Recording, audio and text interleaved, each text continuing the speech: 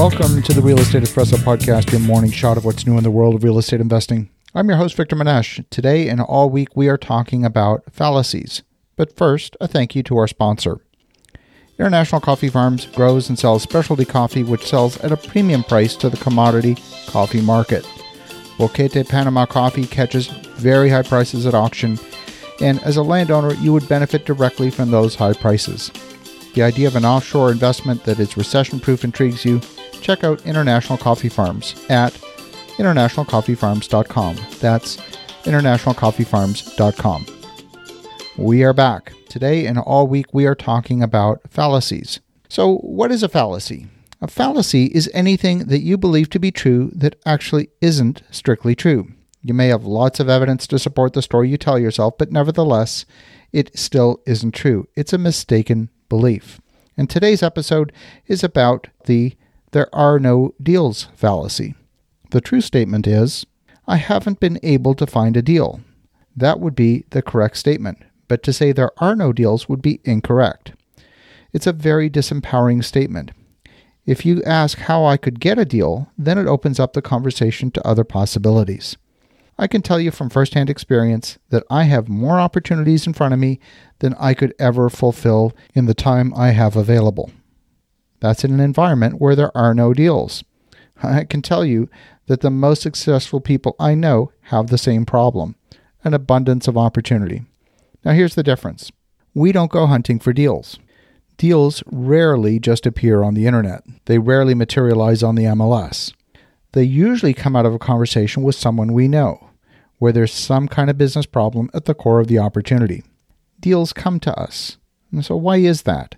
We've developed a reputation for executing projects well, for raising the necessary capital, and for hiring the right teams to operate our projects. And when you're positioned properly, opportunities will find you. For example, projects we're developing in Lake Charles, Louisiana are driven by the intense need for all forms of housing. This is a smaller city of about 200,000 people that's experiencing a massive investment in the natural gas and petrochemical sectors. We're talking about $118 billion, that's right, with a B, of natural gas, petrochemical, and seaport expansions over the next decade.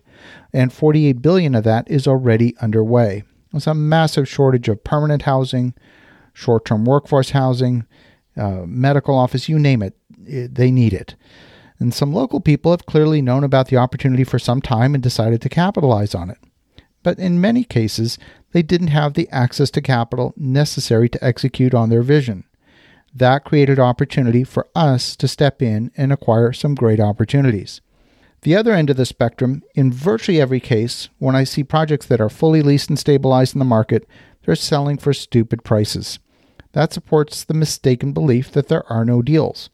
And if your only definition of a deal is buying a completed project at a discount, well, then I guess there are no deals. But in truth, I can recreate that same deal using new construction for 25% less than projects are selling for in the open market. That has the makings of a deal. And we see land in the core of many cities selling for very high prices, sometimes $45 a square foot, many cities even higher.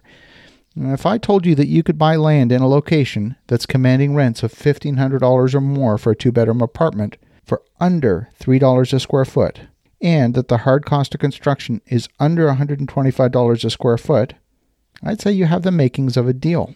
And if I told you that you could lease land for 19 cents per square foot per year, and that you could earn $2.24 per square foot on that very same land, I'd say you have the makings of a deal. And these are all current projects that we have underway. None of them were found on the MLS. All of them came straight to us through the process of relationship building. People continue to bring us deals because we make sure they're well compensated. We don't pay our people less, we pay them more. That keeps them coming back for more. It's an abundance mentality that enables us to keep a little less for ourselves on any given project, but more than make up for it on volume and scale of opportunities. And here's the best secret of all. All successful people I know have more opportunity than they can ever fulfill in their lifetime. And without exception, they all have great projects that are just outside their current pipeline that they would be willing to part with. They don't have the ability to execute on them anyway. Great people spill opportunity. So as you're thinking about that and wondering where all the deals are, have a spectacular day. Make some great things happen. And we'll talk to you again tomorrow.